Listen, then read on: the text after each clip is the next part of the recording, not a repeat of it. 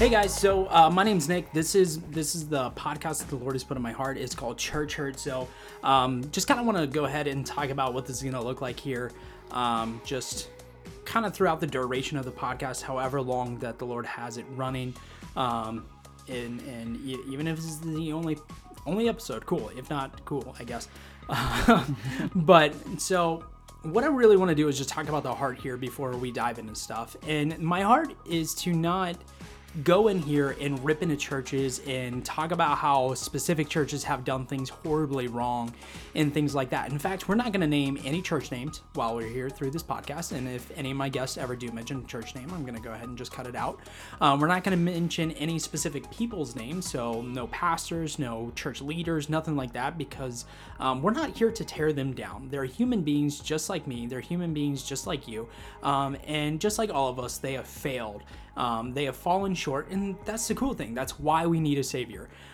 So not going to tear into these people. We're just simply going to talk about how the church, and when I say the church, I mean the body of Christ, has failed in living out John 13:35, where Jesus says that they will know you are my disciples for your love for one another. And what I really want to do is just kind of get to the heart of this issue, is why does the church hurt each other?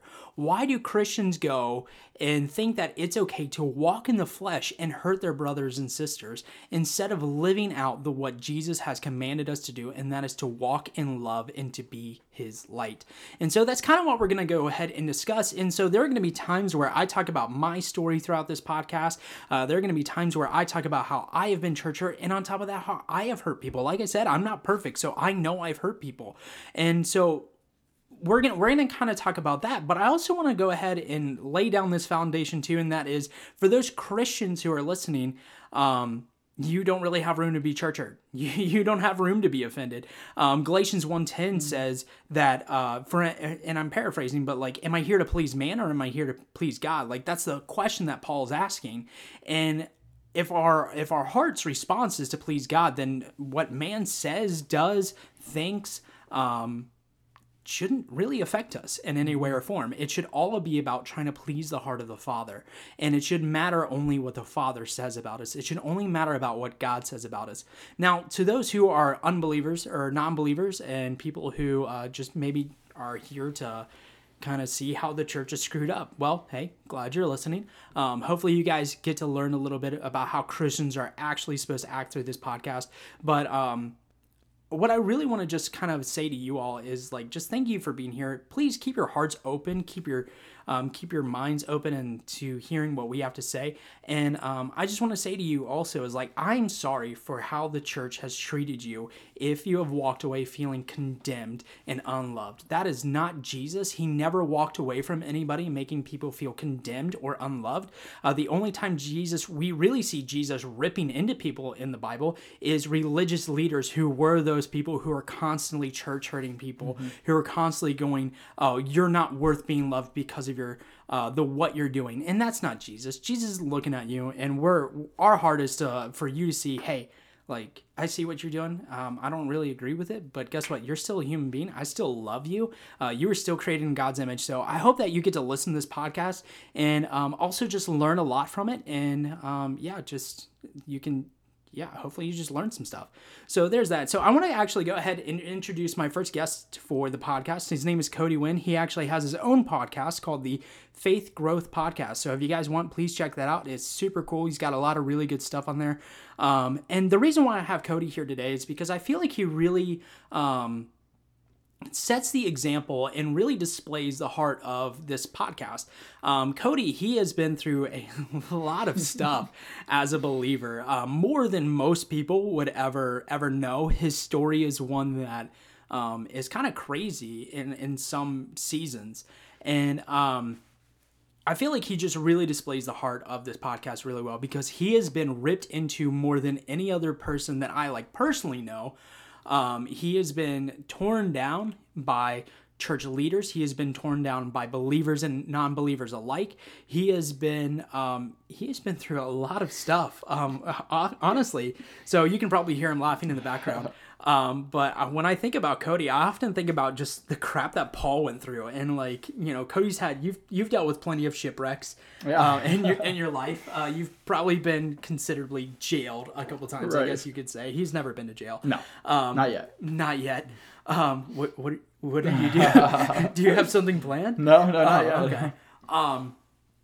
But he's been through a lot, and the cool thing here is, and this is kind of what I was saying about Christians, is like, you don't have room to be church hurt, is Cody doesn't look at any specific church that he's been in and kind of gotten thrown out in some cases and go, no, I would never go back there. He would never tell believers, like, never visit that church, never do anything, like, they're heathens, they're Pharisees. He would never do that. He would never talk poorly about a church or a church leadership, because he understands really, really well that they're just flawed human beings just like us who need Jesus. And so the reason why I wanted him on here is because he just, like I said, he really, really displays that heart of, yeah, I've been hurt before by the church, but I haven't let this stop me from loving Jesus, and I haven't let this stop me from loving the body of Christ. And so, but cool, man. So I'm super glad you're here today. So yeah, thank you, man. Honestly, probably not even going to put this on air simply because it's you. I'm just kidding. Wow. I'm just kidding. So, also one thing that I do want to say, and people are probably like, dude, he's a jerk. So I've known Cody for 17 years now. Wow. I think 18 years. We've known each other for a really long time. So, he was supposed to be the best man in my wedding, but because of COVID, it ended up in the backyard of my grandparents. Or my wife's grandparents, not my grandparents. So we didn't know what was going on, and we just didn't want to put him and his family at risk. So he wasn't there for that. So he got to, I think he watched the live stream. Yeah. So he was there in spirit, and so he's been through a lot of really cool stuff with me, a lot of heartbreaking stuff at times. And he has honestly been one of the few people in my life who has gone, hey Nick, you're being really stupid, but I'm gonna love you through this. So I think that's really cool, and that's one of the reasons why I think you really display like this heart here, this John 13:35 kind of idea that we're going for here in this podcast. So, but hey man, so do you want to go ahead and just introduce yourself a little bit? Yeah, sure. As you said, my name's Cody. I'm 23 years old. I've been for real, loving Jesus and born again for 5 years, almost 6 years now, and grew up in church, had a really awesome Christian family, and I just chose to live in habitual sin. And I was the whole depart from me, you who practice lawlessness. I never knew you. I was that circumstance for a large part of my life. And so I have a lot of experience with churches. I have been to, I would venture to say, a few hundred churches in the span of my life. I spent the majority of it at 2 different churches. And so I've gotten to see a lot of different things. So that's one of the reasons I want to note that to say, I'm not going off of one church that really ticked me off. And if I would have just gone to the church down the street, I would have never experienced these issues. This is something that I see globally in the body of Christ, predominantly in the American church specifically, that I see it worst in. But, outside of my knowledge and expertise, if you even want to call it that, in the area of being familiar with different churches, being really close with other people who are much older and spiritually mature than me, and hearing their experiences and seeing how they identically line up with mine, has just shown that this stuff is not one of those, again, I'm just a one-off person who had a really bad experience with one individual. No, this is something that we see in the American church specifically is a really big issue, and that if the church doesn't fix it, that Jesus is not going to have a spotless bride to come back to yet. Yeah, and so actually one of the things that I kind of want to add to that is, you and I, we had a conversation about, like, when I first, this podcast was first really put on my heart, about why I really wanted to do this. And one of those things was, we see the call for revival here in America so strongly right now. Like, there are people like Sean Few, I don't know how to say his last name, but they're doing, like, he's doing these worship nights all across America, which is really cool. Yeah. And we even see other people like Todd White and Francis Chan who are really, really pushing for revival here in not just America, but the world in general. Right. But I feel like specifically it's really strong here in America. Yeah. And the issue that I took with that is not that I didn't want revival. Like, I don't think I would actually, I don't think I could consider myself a Christian if I was like, nah, revival sucks. Like, I don't think that would be good. But I saw this issue of, we want everybody to become a Christian, right? We want everybody to know and to love Jesus. But we often display Jesus so poorly, and so the only times that a non-believer could even have the possibility to interact with Jesus or come into contact with Jesus is through the display of a believer, is through the display of a Christian. But we display Jesus so poorly at times, and not even necessarily to non-believers, but to believers in general. And honestly, whether we want to admit it or not, people see that, like non-believers see that.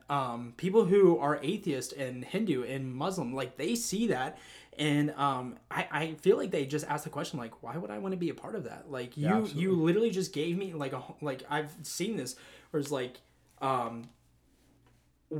like somebody's handed somebody a homeless man a sandwich and been like, man, God bless you, and then they turn around and literally go and make fun of one of their brothers or sisters in Christ, like or gossip about him, or them. And so I remember a couple years ago, and this is not necessarily like, and this was me where I kind of screwed up, was we were downtown Cincinnati for that homeless ministry on Monday nights, and I remember we literally just like finished praying over a homeless person, and I went and then talked to you and bashed someone who is actually like a brother in Christ. So you probably don't even remember this, but I just, I remember just being there and just being like, man, can you believe like they did that? Instead of going to you and being like, hey, like this person did that, and like we should really pray for them. Like I hope they're okay. Yeah. And so I almost went with this criticism, and this is kind of the issue that I see a lot of times with these more established, like I guess production style churches,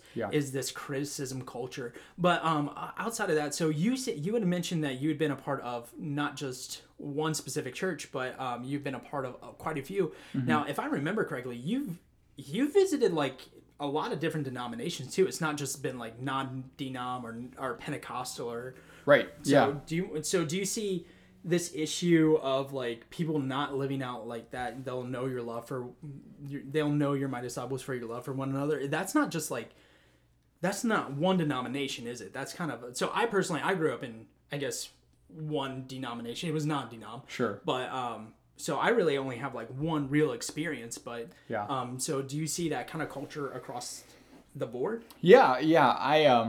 I grew up going to a not a Southern Baptist, but just a Baptist church. That's where I started my Christian journey, which is as Reformed, cessationalist, Calvinistic as it comes, and then I transitioned to a very charismatic church, which was like, couldn't disagree more on practically every topic, like Arminius, and believes that the gifts are alive and well. So I found that it's really consistent. The difference though is, the things, the issues that I've seen are just different. So like, for example, in a lot of charismatic circles, in my personal experience, I see a lot of people who are not necessarily bashing each other's belief systems, but they are bashing individuals for, again, life things. Like, can you believe that Timmy the other day said this about that? Or can you believe that Bobby did? Like, it's all that kind of thing. Whereas, so it's kind of like that criticism culture. Yeah, it's criticism in a very gossipy form of, like pointing the finger at somebody and a very behind their back kind of backstabby.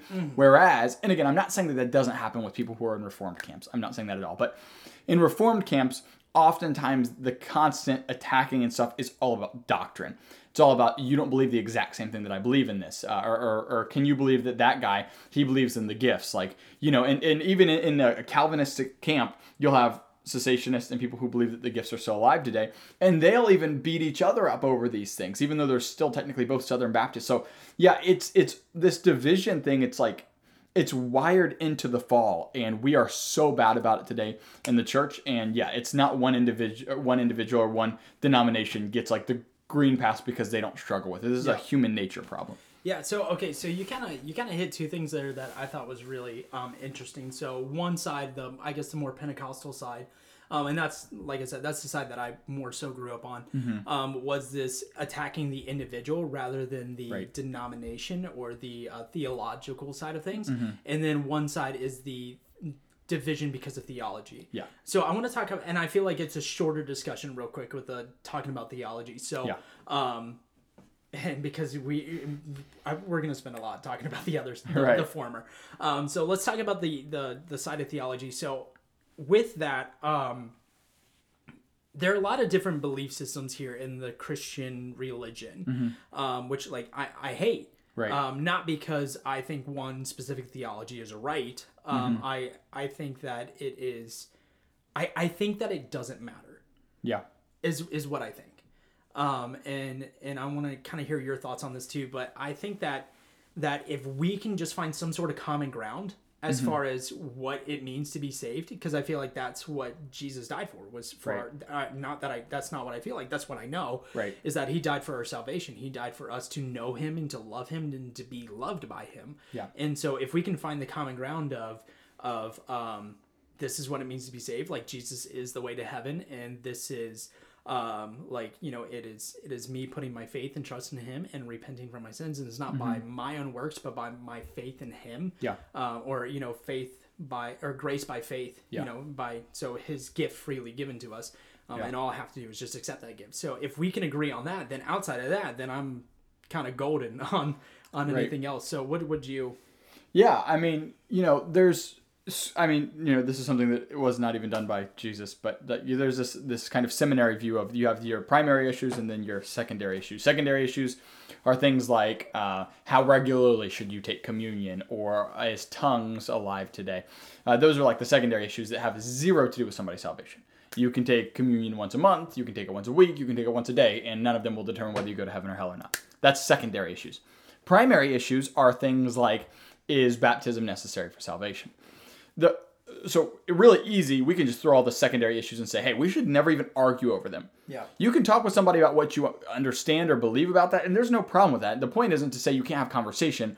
The issue is when our conversation always turns into argument and turns into division, where I can't even do ministry for homeless outreach, like you said, or something, because that person believes something different than me. That is mind-boggling and so anti-scriptural. Yeah. The first part is the primary issues, the things that are much more important. Even when we look at, the 5 points of Calvinism, that's just like a really hot topic, something like eternal security. Your view on eternal security does not determine whether somebody's saved or not. There's going to be Calvinists and Arminians both in heaven one day. Is one person wrong and one person right in the argument? Yes. But if your goal is on being right and not being righteous, you've completely missed the mark. We're supposed to be in right relation with God and right relation with his people, or also similarly known as loving God and loving people, which is the greatest command God's given us. And if we're doing that, then we're living perfectly in the will of God. We're not doing that, though, if we're nitpicking and arguing with each other over the very little minute details that they don't believe in. Again, I'm not saying that none of these primary or secondary issues don't have important or valuable implications, but the point is when you want to point your finger and criticize somebody who believes in a different view than you, before grabbing arms with them, praying for them, and all of us making the will of God magnified to the rest of the world, that's where the issue lies, and that is what I constantly see with all denominations. Yeah. So with that, you and I, we've had moments where we didn't necessarily, I don't think we've never ever disagreed on something primary. Right. I think you and I have been pretty good about, looking at scripture, and when we ever kind of did come to a disagreement, we've sought outside counsel and together, and so we've been very diligent about that. I think we've done really good. And now I do know that there are some secondary issues that we probably disagree on. Sure. But the cool thing is, and this is why, like, we've not stopped that from us being in fellowship together. We've not stopped that from you being, the guy that I call when I have issues, and vice versa and stuff. So it's not just, if anything, it's just challenged us to think more. And it's challenged us to seek after the Lord more. Yeah. And we've never come at each other and been like, hey, that thing that you said, you did that wrong. Right. We've never done that. We've never shoved it in each other's face. And I think that if with this whole denominational division thing, I think that if people were to start recognizing that, oh my gosh, it's really not about me being right or wrong. Right. It's not about whether their theology is perfect or not. Only Jesus's theology was perfect. Yeah. He's the only one who had the perfect theology. Peter didn't even have the perfect theology. No. There are multiple occasions, really, I guess only one, that Paul corrected Peter on stuff. Mm-hmm. Peter's the one who Jesus hey, I'm going to build my church on you. Right. And so if Peter doesn't even have perfect theology, how can we have perfect theology? Right. That's really good. And so it's kind of one of these things where it's dude, you love Jesus, man? Cool. Hey, me too. Like he's your Lord and Savior. Awesome, dude. Great. Cool. Outside of that, I mean, if theology comes up in a discussion, then we're gonna talk about that because, Right. you know, we like thinking about those things. Sure. But I feel like a majority of our conversations aren't even about theology. It's about how can we love people better. Application. Yeah. It's all about. I like that. It's all about the application of what we're actually doing here. Right. So and I think that's really cool. And I wish more churches, I wish the body of Christ would just really understand that, because this is where I really feel like a lot of people go and have this issue of, I don't really know what to believe, because, like, you know, there are 450,000 different type of denominations and 3 million different versions of the Bible and, you know, whatever. And so it's almost like we get in these gang wars. It's like Pentecostal versus Baptist, and like, sorry, I just like thought about how like funny that would actually look, like a Pentecostal just beating somebody with a flag. so sorry. Okay, I'm gonna delete that. But like this gang war between you know, denominations of what this actually looks like, and what this isn't supposed to look like is not supposed to look like a gang war. Right. It's supposed to be very much this like, hey, we have different beliefs and we have different goals as a denomination, but honestly, every denomination that I see, they have the one goal of just bringing people to know Jesus. Right. Amen. And like that should be the unifying factor. And think about it. I mean, like, again, let's play it out, because Scripture is made for us to actually do something with, not for us to just understand and debate with. So, for example, let's say that I have a certain view on eternal security and you have the opposite one. And we both see somebody today at the grocery store. And we both feel the conviction to pray for that person. So we walk up to that person and say, hey, is there anything you need prayer for? And it leads into a great conversation. We talk to them about Jesus, share the gospel with them, and they give their lives to Jesus. What does your view of eternal security have any relevancy in that moment to that person who just gave their life to Jesus? We can argue all day whether, because that person got baptized when they were 4 years old, if they're actually saved before that or not. But there's zero relevancy to the fact that at that moment, God did something in that person's heart, and they're really following Jesus in that moment. So again, it has zero relevancy if you believe any of the actual views of eternal security, for example.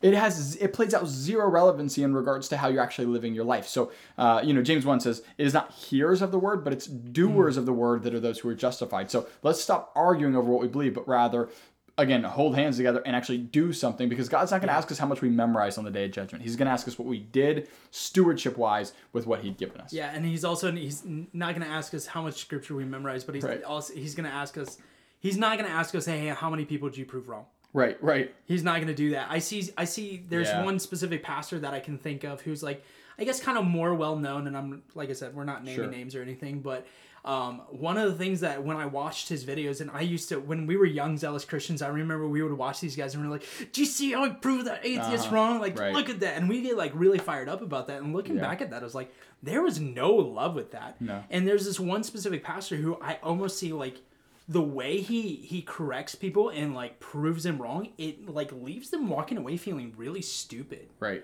And like, I never saw Jesus do that. I never saw Jesus go, how, like, even to the religious leaders, I don't think he ever made them feel stupid. He stumped them at times. Oh, sure, yeah. But I don't think he ever made them go, oh, I'm an idiot. Like, he just didn't do that. And so I think that's one of those things is like, again, like, where's the love? Right. And so that's the big thing there. Now, I want to talk about the other side. So, okay, so kind of just to sum up what we just talked about there, it's about making sure that we can agree on salvation, and outside of that, if we can agree on primary issues, then there shouldn't be a division here. Right. There shouldn't even be. And on top of that, even with some of these primary issues, like, if we can just agree on what it means to be saved and that Jesus is the key to getting into heaven, then really outside of that, then I think everything else really is secondary. Right. I really do. Because, I mean, Paul says, all I know is Christ and him crucified. Yeah, amen. And that is primary. Like, that's it. That is first step. Always going to be first step. Right. But if you're kind of in that position where I guess, like, you're struggling with what denomination do I believe? what denomination do I follow? What I want to encourage you is just like spend some time praying about where the Lord wants you and where you're going to grow. I don't think it matters where you're going to be at denomination wise, as long as they just agree and believe that Jesus is the way to heaven. As long as we agree that Christ and Him crucified. If you can agree on that, then get plugged into some sort of body. It doesn't have to be a church building, but get plugged into a body and start getting that fellowship, start getting built up. So if you're a Christian who's like, I just don't really know where to start because of all these different denominations. So there's kind of that. It doesn't really matter. No, it doesn't. So as long as they're not sacrificing puppies. Then right. Just diligently seek Jesus. Yeah, really. Don't diligently seek a church anyways. Yeah. It'll always let you down. Yeah, for sure. And so that's actually kind of the next part that I want to talk about is because I feel like being let down by a church is definitely a more individual kind of basis. That's when we start getting into the more individual stuff. Yeah. So this is a really good segue. Before that, dude, are you wearing swim trunks? I'm wearing swim trunks, Okay. yeah. I wear swim trunks every day. It's hot outside. They're light. They're comfy. They're cheap. Okay. All right. Sorry. I've been like thinking about this entire podcast. I was like, I have to ask. They're like $6 from Walmart. Okay, cool. So I need a new pair. Anyways. Speaking of, the sponsor of this video is Walmart. If you guys know, dude, we're gonna get sued. Walmart's gonna call us and be like, "You guys can't do that. We hate Jesus. Don't do that ever again." Yeah, they're like, oh wow, okay, this is so bad. But cool, yeah. So let's talk about the individual side of things because I know that there has been a lot of times. So we grew up in the same church together for most of our time we've known each other. I think actually that's where we got to meet each other was you came into kids department one day and you're wearing your fuzzy Crocs with knee-high white Nike socks. Yep. So Cody he was representing. So he's actually the guy who made Crocs this cultural status that it is today. So you can back thank in like Cody 2012. Yeah. Well, I think it was earlier than that. Earlier than that? It was definitely earlier than that. Shoot, dude. I'm old. Dude, we've known each other for a long time. Too long. Wow. Next. No, I'm kidding. Wow. Totally joking. All right, that's the end of this podcast. I'm kicking him out of my house. But no, yeah. So, ladies, you're welcome for bringing in Crocs to culture. So you can thank Cody for that. I feel like that's a big thing. Like, yeah. Anyways, so you served a lot of years. So there was a period of time where I guess you could consider more of like a pew sitter than someone who's actually serving. But once you were very musically talented, still very musically talented, and once you kind of got to this point in I guess age, where you could start serving, you started serving in the church. So. Kind of what I want to ask you, and I did the same thing. My gift wasn't necessarily music, although my voice is horrible. It's not beautiful. I was gonna say. But I mean, we played a little bit of like drums and stuff together. I never really, I guess, fully like dove in. But my gift was more in the media side of things, where you were more on stage and stuff like that, which is cool. You know, there's different parts to the body that we have to make that kind of work.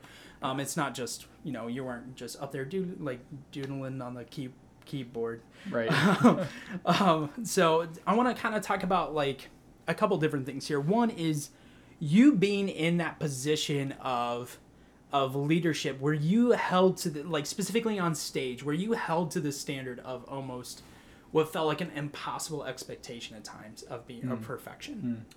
Yeah, I mean, for a few different reasons. We had a worship leader at one point that was like over us in the youth group, and I remember some of the rules that were set for us were really intense and like really unreasonable as well, especially to ask for a bunch of sixth graders and stuff like that. Very, very unreasonable, in my opinion, and I think that everybody would agree looking back. I think actually the people who were leading as well would actually agree with that now looking back. So that was one of the things. Was the expectation from a musical standpoint of like you cannot mess up or like you will get somehow reprimanded for it. It was really odd, and that didn't last a super long time, thankfully. And then the second was there was this expectation of you doing additionally well spiritually to be able to be on stage in some sort of position. And to clarify, my issue with that is because my salvation, my spiritual walk, should look zero different or be held to any greater standard than the guy who, like Nick, is doing media in the back. Yeah. Why is he allowed to be doing awfully spiritually, but I have to be doing great because I'm on a stage? Yeah. What sense does that make? To be fair, we were both doing horribly Right, spiritually up until like our senior year. So Yeah. I don't think it was like, and I think that's the other thing is even though we were kind of held to the standard, and I don't know how much you knew, but like even though we weren't necessarily like us media guys, we weren't on stage, we were also held to the standard of kind of perfection at times. Sure. And I think this is kind of where we started to really experience that critics culture. Yeah. In the church of this like criticizing the individual. Because I remember that there were times when I would hear secondhand of someone else, not even necessarily like a leader in the church, one of those like student leaders, kind of how like we were. Yeah. Who would be like, man, so I just literally heard just like somebody ripping into you because you just put up the wrong slide. Right. Like they were just like ripping into you because you had a word mistyped. Right. You put URE, like YOURE, without the comma. And so like you're just the devil. And like, it wasn't that intense, but I mean just it was just very shameful. It was nothing would be, at least in our experience, it was nothing that was directly like humiliating. It was just all shameful, and it was all never pointed at your face. No one would ever say something directly to your face. It was always said to the side. And you would always hear about it second, third, fourth hand, and it caused even greater pressure and expectation to be set on you to do well in whatever it was you were doing, and it actually just did nothing but discourage you and made you do worse, not do better. And on top of that, so you said it kind of like shamed you. Yeah. And so with that, so because we were held to the standard of perfection with our worship and playing music and media stuff. Do you feel like this kind of hindered you from being able to go to people with the things you were struggling with? Yeah, great question. I don't think I've really thought of it like that, but yeah, I mean, now that you say that, I think that's definitely would be relevant. I had this sort of, any sin that I was dealing with, the other weird paradox of this was no one cared about my sin life. Everybody just cared about my musical life. Yeah. If I had practiced enough that week, if I'd messed up a note on stage, it was very intense on that, but there was zero intentionality to make sure that spiritually I was doing well. I can count on one hand, I can count one instance ever that I remember anybody ever asking me how I was doing spiritually. And it was done by a female at the church, and it was somebody in leadership, but they were a female at the church, and it was just both of us in the room together at the time. And it was, mind you, it was a large room. Nothing weird happened, even close to weird happened. But it's one of those things where it's like, I'm dealing with sexual immorality, and they don't know that asking me this question, but I'm not going to go and confess something in a room alone with another woman. Like, that's weird. It's weird enough that it's shameful enough that I already have this porn problem that I have. And now on top of it, for the only person to ever ask me be, this female in leadership in a room alone, it puts like even 10 types of more pressure on me. And then it makes me even more reserved because now I kind of just straight up lied to you, but I couldn't really tell you the truth either because that's not appropriate for me to be telling you those kinds of things as a woman and me as a man, and you as older than me, but still, So there was a lot there, and it led me into a place where it was like, deeper into this inward thing, predominantly though because nobody ever asked me to. And again, to be fair, I'm a big boy Christian. I'm supposed to know better to confess my sins to my brethren, and I knew that scripturally and all those things, but with the scenario that I was put in, I was put into a spot where it made those things extremely difficult, especially when the leadership did nothing for my individual spiritual benefit, but did tons for my individual musical talents and those things being manifested. So it made it really hard for me to be able to ever be comfortable to share anything because my spirituality was definitely undervalued, and my performance was way overvalued because that's kind of what kept the whole Sunday, at least for a Sunday night thing, going. Yeah, and so I mean, and this kind of saying comes to mind, and I recently heard this from a pastor. That what they said at this church is we value people over production, and I've not seen that in a lot of church bodies. Yeah. And I feel like this is definitely one of those situations where while we were attending that church, is we felt our production was more important than us as a person, than us as individuals. Yes. And so I think that because I dealt with the same issue, I also dealt with the porn issue. Now, I would, and unlike you, I don't remember anybody ever asking. So like that's kind of So I'm glad somebody at least asked you. Like, it sucks that you were in that situation, but I never got asked. Now, you said something on the flip side is like, we were at least proclaiming Christians. Right. And we knew the word. And I think that's kind of what makes it worse. Right. It's like, we knew the word and we never sought help on these issues. Sure. So we never actually looked out, like tried to find somebody to help each other. And I think there was probably a position where you and I could have, if we had just manned up and just talked to each other, we probably could have helped out each other a lot. So it's not even necessarily the leadership's fault in this position, is we never took the step out for freedom. Right. We never actually made that effort. I think we were kind of comfortable in our sin. And also I think on the flip side is the shame was too great at times for us to go, I want to expose this. Because I think also with that, I think on our side too, and because I don't think it's all their leadership's fault, and I don't think it ever will be. No way. Is that we were so prideful in our positions because like we were like the hot shots at the church, like in youth group, like we were the student leadership team, right? And so we didn't want to compromise that position, right? Because we would have been grounded and asked to step down for a while. Which again, I'm not even like I can go into that at a different time, whether that's okay or not. But the point is, we both know that we would have been reprimanded and lost. And like at that point, especially for two people who are false converts, when your identity is being found in a thing that you do versus who you are in Christ, for you to rip out the only thing that makes me feel even kind of spiritually alive away from me would have been like entirely devastating to me. Yeah, no, I agree 100%. And I think that would have actually almost pushed us away from the church. Sure, yeah. And further into sin than we not. So I think that there's a correct way to go about reprimanding someone. And like you said, that would literally be an entire different podcast. Which would be a really good one to go over though, actually, because I'm really passionate about that honestly, topic. So let's schedule the same time next week. So you're gonna fly back from your anniversary trip. Yes. And we're just gonna. Well, I'll actually fly back early for it. Oh, perfect. My wife will totally understand. Yeah. Yeah. No. Honey, if you're listening to this, I'm joking. He won't do it. I won't do it. Yeah. So. I think that if that would have been the case, it would have actually pushed us away. So I mean, in retrospect, like I don't know. I don't want to say like maybe it's okay that we didn't go to somebody, because it's not. It's not okay. It was just one of those. It was so many things were going poorly. All at the same time. And mind you, if you haven't been in leadership at a church before, I think this is important to note, because again, I want to explain and express these things in regards to leadership. First, for if you're in leadership at a church, to go, wow, I didn't even recognize I was doing that to my church or my leaders, first off. And second off, to say, hey, you might be so in a bubble, or rather, if you're not in the leadership, you might be so outside of this bubble that you don't even recognize what's going on in the leadership, the pressure that the leadership's feeling. There have for years been these things going around where secular something came into the church to be able to help make their church program more efficient. I.e., they would find a psychologist, and psychologists would figure out that people's brain span, their memory span, was 30 minutes long.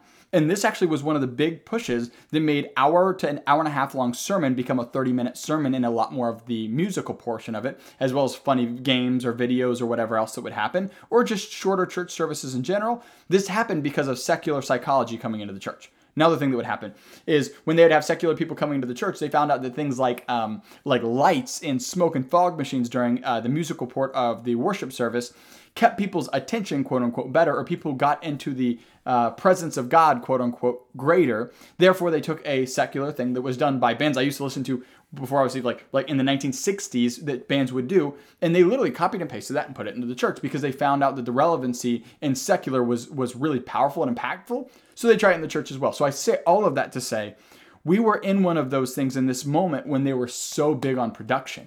Production was huge and is still really, because they found, hey, we're supposed to do things to the glory of God, Colossians 3. And they use scriptures to kind of explain or justify it. But what that did was made them focus so much on the talent or ability or the performance side of things that they just happened to neglect, unintentionally, I believe, neglect the spiritual side of how are you guys doing spiritual. I mean, I remember for me, I was at the church from 6th grade until around graduation, a year or two after I graduated. And from that time, it wasn't until the last year or two that I was serving at this church that somebody had the idea, maybe we should actually have some sort of pastoral counseling kind of session with everybody and just be like, Nick, how are you doing? Like, is everything going well in your life spiritually? Is there anything we can pray for you for? I mean, like, those conversations weren't even, like, thought of before that, at least in the worship team where I was a part. Yeah. And I think that that's kind of, I think one of the big solutions to this is making sure that there actually is some sort of pastoral leadership over the leaders. Like, it can't just be, oh, Cody, he's playing on the worship team. He's fine. He's fine. Because, I mean, we lived so often not fine. Right. I mean, we lived in a way that 90% of that was not fine. Yeah. I mean, we definitely lived in a way that was like, that wasn't good. Like, I mean, I look back and I was like, wow. Mm-hmm. I should not have been in leadership, like, at all. No. And it was not okay. And I think if somebody would have just stepped up and gone, hey, man, what's actually going on in your life? Like, be real with me. And with that, what I do want to say is, like, I do want to give some props to some leaders in the church, because it wasn't all bad. No. There's a lot of really good stuff, that happened too. One thing that I remember is there are a couple leaders who actually I really appreciate, because I could go to them with the issues that I dealt with, but it wasn't until, like, it wasn't until I was actually saved that I realized, like, oh man, I can't hold this in anymore. Right. I remember, so during our senior year, there was this transition with youth pastoral staff and stuff like that. And this new youth pastor that we brought in, there was a situation one night where I was exposed to some stuff that I really should not have been exposed to. And I could have either slipped back into a lot of habitual sin, but instead I came to this person, and, like, this person, I'm a senior in high school. I've been a part of this student leadership since I was in 6th grade. Yeah. Like, I should not, like, me screwing up is unheard of. Like, this is not like, game over. You screwed up. Like, you're done. You're back in the kids department. You're a kid in the kids department. Like, that kind of thing is like almost this idea that was there. But, I mean, I knew that I had to kind of talk about this. So I ended up, it was like 11 o'clock at night, and I just called him. I was like, I can't, like, this is what happened. I'm so sorry. I didn't mean for this to happen. I just need prayer. Yeah. Like, I'm not doing okay. And this youth pastor was like, dang, man, that really sucks. He's like, that's a bummer, dude. Yeah, I'm going to pray with you. And then we just prayed, and that was it. That was the end of the situation. Yeah, amen. And I think that if more leaders would actually go, hey, like, I see how you screwed up, and, like, I forgive you. Yeah. And Jesus forgives you. We're not going to talk about this again, because, like, it's been addressed. Like, right. And then not only after, like, that was taken care of. Like, when I say he didn't bring it up, he didn't go up to me and be like, hey, man, you screwed up. Like, right, I mean, he addressed it. He corrected me in that situation. And he's like, okay, that person who that happened with, like, you got to cut them out. Right, and then what he did is, from that point, is he would check up on me and was like, hey, man, I remember you telling me about this happening. And I just want to see, how are you doing? Like, are you okay? And so it wasn't this, well, I guess, I guess I lied earlier. Somebody did check up on me spiritually. So my bad. But I guess, so there was this moment of not my shame getting shoved down my throat. And I think that this was really that display of Jesus that I needed to go, okay, it's not just about, like, my pain here. It's like, it's not all bad. And, like, not saying that wasn't the only good experience. There was a lot of other really good experiences as I grew up. That was just one that really stood out to me as we were talking about, this critics culture that we dealt with here. And I mean, there was another youth leader who wasn't necessarily a youth pastor, but I feel like he's been a part of this youth group for forever. And so I remember there was one day where I was actively serving as a counselor at a kids camp. And I was dealing with, I don't know if I'd stumbled back into porn. I'd fallen back into porn, and it was really, like, my soul, and, like, I was in this spiritual battle of just, like, I really want back out of this. Like, I hate this. And there was a lot of shame coming against me, because, like, you're not supposed to fall. Like, you're a Christian. Like, you're supposed to be okay all the time. And I walked up to him literally, like, right before chapel. Like, we're supposed to be taking care of these kids spiritually and taking care of them, but here I am broken, and I'm just like, I'm going to go here. And I was fully prepared to go up to this guy and go, hey, I really messed up, And I thought he was going to send me home right then and there. And I walk up to him and I pulled him aside. I was just like, this is what I've just been struggling with lately. And I just like, I don't want to deal with it anymore. And I was like, I'm pretty sure I told him, I was like, if there are repercussions here, like, please just let me know. That's fine. I just want to be free. And he's just like, he's like, I'm just going to pray with you, man. Like, he's like, I'm just going to pray with you and just stay in contact with me. And like, that was it. Like, so he prayed with me, gave me a hug, and we moved on. Like, I mean, that it was like that moment of just freedom that came there. It was like, wow, okay, so this is how Christians are supposed to act and react to when somebody screws up. Yeah. Because no matter how perfect Christians can pretend to be, like, we're going to screw up at times. Right. And so I kind of want to, you know, with all this being said, it's like, it's not the end of the story. Like, somebody being rude to me, someone hurting me, someone criticizing me, and almost putting my identity in things I do rather than who I am in Christ, and therefore me leading me to put my own identity in things I do, and kind of like this horrible vicious cycle. It's not the end. That's not where it's supposed to be. That's not how that's supposed to look. And so, I mean, I guess my question is, was there ever really a moment for you that you're like, my identity's in piano?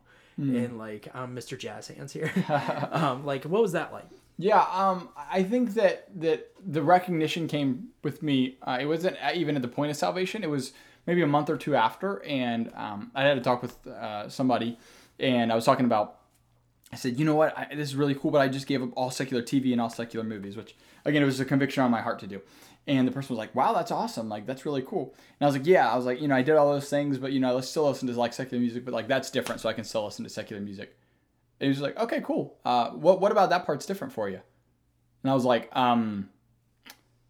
I guess I don't have a really good answer to that. I was like, I guess it's kind of the same, isn't it? And he's like, yeah, it kind of is, with you, at least the logic you were just using as to why you cut the other ones out. And I was like, crap. So I didn't give it up that day either, but about a week later, I ended up giving up secular music for good. And when that happened, it was this kind of snowball effect of recognizing, wow, I've been putting so much of my, like, you know, myself into, you know, how good I am at my instrument, all these things. It was just very selfish and very proud. And it was like, I want nothing to do with any of this anymore. So that was really the point when I was like, okay, I need to step back because I'm finding my identity in the wrong thing there.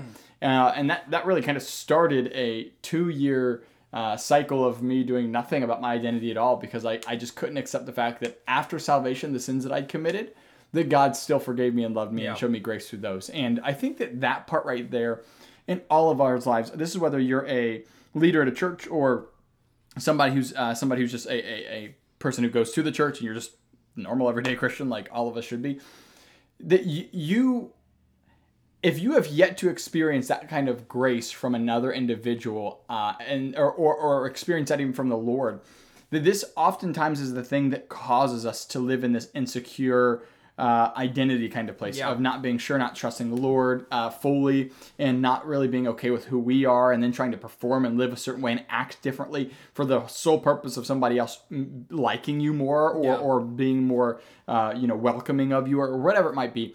The point is that when we are, as Christians, finding our identity in anything other than what Christ said and what Christ has done on the cross, then we're always going to live in a place where we're not okay. And really, to tie this into the church hurt thing, if you have been church hurt, if you're like, guys, I get exactly what you're saying.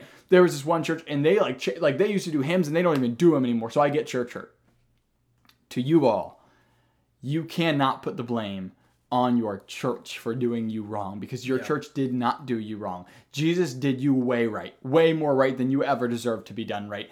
And because of that, if you let anything take away your joy that's name is not Jesus, and by the way, he'll never take it away from you because he's the one that gave it to you, then you are living at the expense of another person. And as long as you live at the expense of another person, you're going to live in this constant roller coaster of letting things in your life and people in your life take your joy away. And you're always going to live in a place of church hurt if you let people be Lord over your life, rather than Jesus being Lord of your life. You need to say, whoa. Yeah, maybe they didn't do anything right or anything perfect because they're humans, just like I didn't do everything right because I'm a human. But one thing that I really, really need to humble myself and put into perspective is the fact that why did I ever let them affect me that much anyways? Because they were never given the right to, like, they weren't the ones who gave me my joy. So the fact that they can take it away shows that I'm lording that person over my life in this circumstance right here way more than I should. Yeah. And at the end of the day, if you are a proclaiming believer, you are never, whether it's leadership, whether it's your pastor, whether it's your wife or husband, it doesn't matter who it is, you cannot point the finger at somebody else. Try that on Judgment Day. Yeah. Try that being in front of Jesus one day and being like, God, you don't understand. If it wasn't for my spouse, if it wasn't for Pastor so-and-so saying that to me, I would have really followed you. You know that, right? What do you think he's going to say to you on Judgment Day about that? I just imagine like God being like, yeah. like sure. Oh, okay, yeah. Okay. I mean, no, he's going to be like, yeah, I'm sorry. Like, yeah. no, he's going to. And hopefully he'll wipe every tear away from your eye, and then he'll hold you, and then you'll come in and cry and take yourself into heaven. Yeah. Or he'll take you into heaven. But yeah, the point still stands that you cannot blame everybody else for your problems. And the theme I see with people who are church hurt is they like to point the finger at everybody and everything but them for the problems that they have in their lives. Yeah, they like to go, oh, they never checked up on me spiritually, so therefore that's why I was living in a porn addiction. Right. When, like, we never stepped out to talk to somebody about this. Right. Like, so that's why it's this side of we have to seek after it. And that's kind of one of the things that, we were discussing earlier. It's not about, like, so many people don't see Jesus displayed well, but why are we looking to see people display Jesus well and going, okay, now that they display Jesus well, now I'm going to follow Jesus. It's like, look to Jesus to see Jesus. Yeah. Like, that's how it's supposed to go. If you want to live like Jesus, spend time with Jesus. If you want to know Jesus, spend time with Jesus. I love you to death, dude. I think you display Jesus very well. But for me to know Jesus, I can't spend time with you. I have to spend time with him in prayer and reading the word and just time with him, like having a relationship with him. I mean, so that's kind of what that, if I want to be like Cody, then cool, I'm going to spend more time with Cody, which I would never do. Don't do that, yeah. But, so that's kind of what that really, what I think is kind of the answer here for this individual criticism of being like, how do we not get church hurt by individual, this criticism? And because it's going to happen. It's just going to happen. I don't care where you go. I don't care who the believers you surround yourself with. There's going to be a moment where they criticize you. And I hope that it actually is a place from a heart of correction of like, I love you, so I'm correcting you, and not this harsh, like, you screwed up, so you're going to hell kind of like thing, like that we've, like, nobody's actually said that to us, by the way.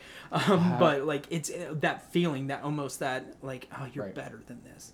Like, do better, like kind of that like pretentious attitude, I guess would be a good way to put it. And if we can put our identity, and I think you said it really, really well, if we can put our identity in Christ and like what he says about us rather than what people say about us, then we can go, man, I really appreciate how you've corrected me. I really appreciate that you're trying to get me to do better here. Right. I appreciate that. And then walking away better. Yeah. Instead of broken down and beaten and on this roller coaster of emotions, because our faith and our joy and our identity is placed in what people say about us rather than what Jesus say about us. Yeah, I mean, Hebrews 10:25. It's the only real single sentence in the entire Bible that says what church is. It says, do not neglect the gathering of the saints, as have some, but as the day draws near, stir up one another in love and in good works. We come together as the body of Christ for the sole purpose of stirring each other up in love and good works. Not to criticize, not to shame, not to beat each other up, not to condemn each other, but rather to stir each other up, to cheer each other on, root each other on. I mean, just like it's the Hebrews 12 thing, where in Hebrews 12 at the beginning it says that there's such a great cloud of witnesses surrounding us, so let us lay aside every sin and encumbrance which so easily entangles us, keeping our eyes fixed on Jesus, the author and perfecter of our faith, who for the joy set before him endured the cross and despised the shame. Consider him who endured such hostility against himself by sinners, so that you do not grow weary. Scripture is telling you right then that if your eyes are fixed on the people around you and not Jesus, no wonder you're discouraged. And then goes on to say, oh, you have it bad? You've gone through hell? Really? Have you ever considered what Jesus went through? Perfect, sinless, did nothing wrong, died for your sins because you did it all wrong. He didn't do anything wrong, and he died for you. Consider him who endured such hostility, so that you do not grow weary. Yeah. How can you grow weary with that context? How can you get church hurt with that context? Because church hurt really is from a root place of unforgiveness. Yeah. You've been hurt by something and you haven't forgiven that person fully, because if you have, you wouldn't deal with the hurt anymore. The hurt's there because there's a lack of forgiveness. And if a Christian is struggling with unforgiveness in any facet, I'm not here to shame you or beat you up. I'm just saying you don't understand a portion of the cross. There's some part of the cross that you're missing there, because if you believed fully that your sin was that exceedingly sinful, you would never look at somebody else's sin that's different than yours and say that they don't deserve forgiveness because of what they've done. No. If we understand sin, if we understand the cross, we would understand, no, we have been way done right and we way deserve hell. Yeah. And God has really forgiven us of everything we've ever done. And the cool thing is Jesus did not die to meet you in the place that you were. He died to meet you in the place that you were for the purpose of bringing you out of that place to bringing him to the place where he's called you to be, which is seated at the right hand of God. Yeah. And that's what your identity is as a Christian. He's called you to that place. He's set you there. And if you're living any less than that, it's because you're just not believing something about the gospel. But you're still there. Yeah. It didn't change your disposition. You just need to change your mindset, because if your mindset changes, everything about your life will change therefore with it. Yeah, and on top of that, and I think also the side of what you said is like, man, if this is where my identity is placed, if I understood that my sin was exceedingly sinful and that I didn't deserve forgiveness, but I still got it, then I would never withhold forgiveness from other people. Yeah. This would actually keep us from hurting other people too. This would actually keep us from being the cause for somebody being church hurt. And I think it goes back to living that John 13:35 standpoint of man, I'm gonna love you because it doesn't matter what we've done. You like, it doesn't matter what you've done. You're a human being. You're a child of God. Your identity should be placed in Him. And if I can help you establish your identity in Him, then that's what my heart's going to be. Yeah. I have zero right to withhold forgiveness from you. Yeah. I have zero right to withhold forgiveness. Yeah. And so that's kind of what needs to be there. And I mean, I think a lot about different times in my life where, dude, I literally bashed your head up against a wall. Do you remember that? I do remember. Okay, I didn't know how hard I did. But I've literally bashed your head up against a wall before, and we were messing around. I didn't just be like, man, I'm mad at Cody. And bam! That's not what happened. But I mean, there's been a lot of times where I have like not only physically hurt Cody, but I have probably emotionally hurt Cody, and I have said things about him and behind his back that I'm sure he's heard about, and he's still gone. He just needs Jesus, and he just needs love. I remember one time, and this is really kind of that moment that I really go, wow, Cody really displays this very well. And I don't know if you remember this, but I was like really heartbroken. It was in 2018. I was like a mess. I was like, I think this is the lowest point I've ever been in my Christian life, like post salvation of walking with Jesus. And I was we were sitting in that coffee shop we always hang out at. And I was like, man, why have you not given up on me? Why do you still hang out with me? Like, I have put you through so much crap. I have treated you so poorly at times. I have been a terrible friend. I have used you. I have abused our relationship at times. And I wouldn't say that's the majority of our relationship by any means. But there has been moments where I have been selfish and I had, at this point, I was very hurt because I'd seen a lot of people. I was going through a breakup at the time. Yeah, you were. And so I was just like in this position where I was like, by the way, like this was like my second breakup ever. So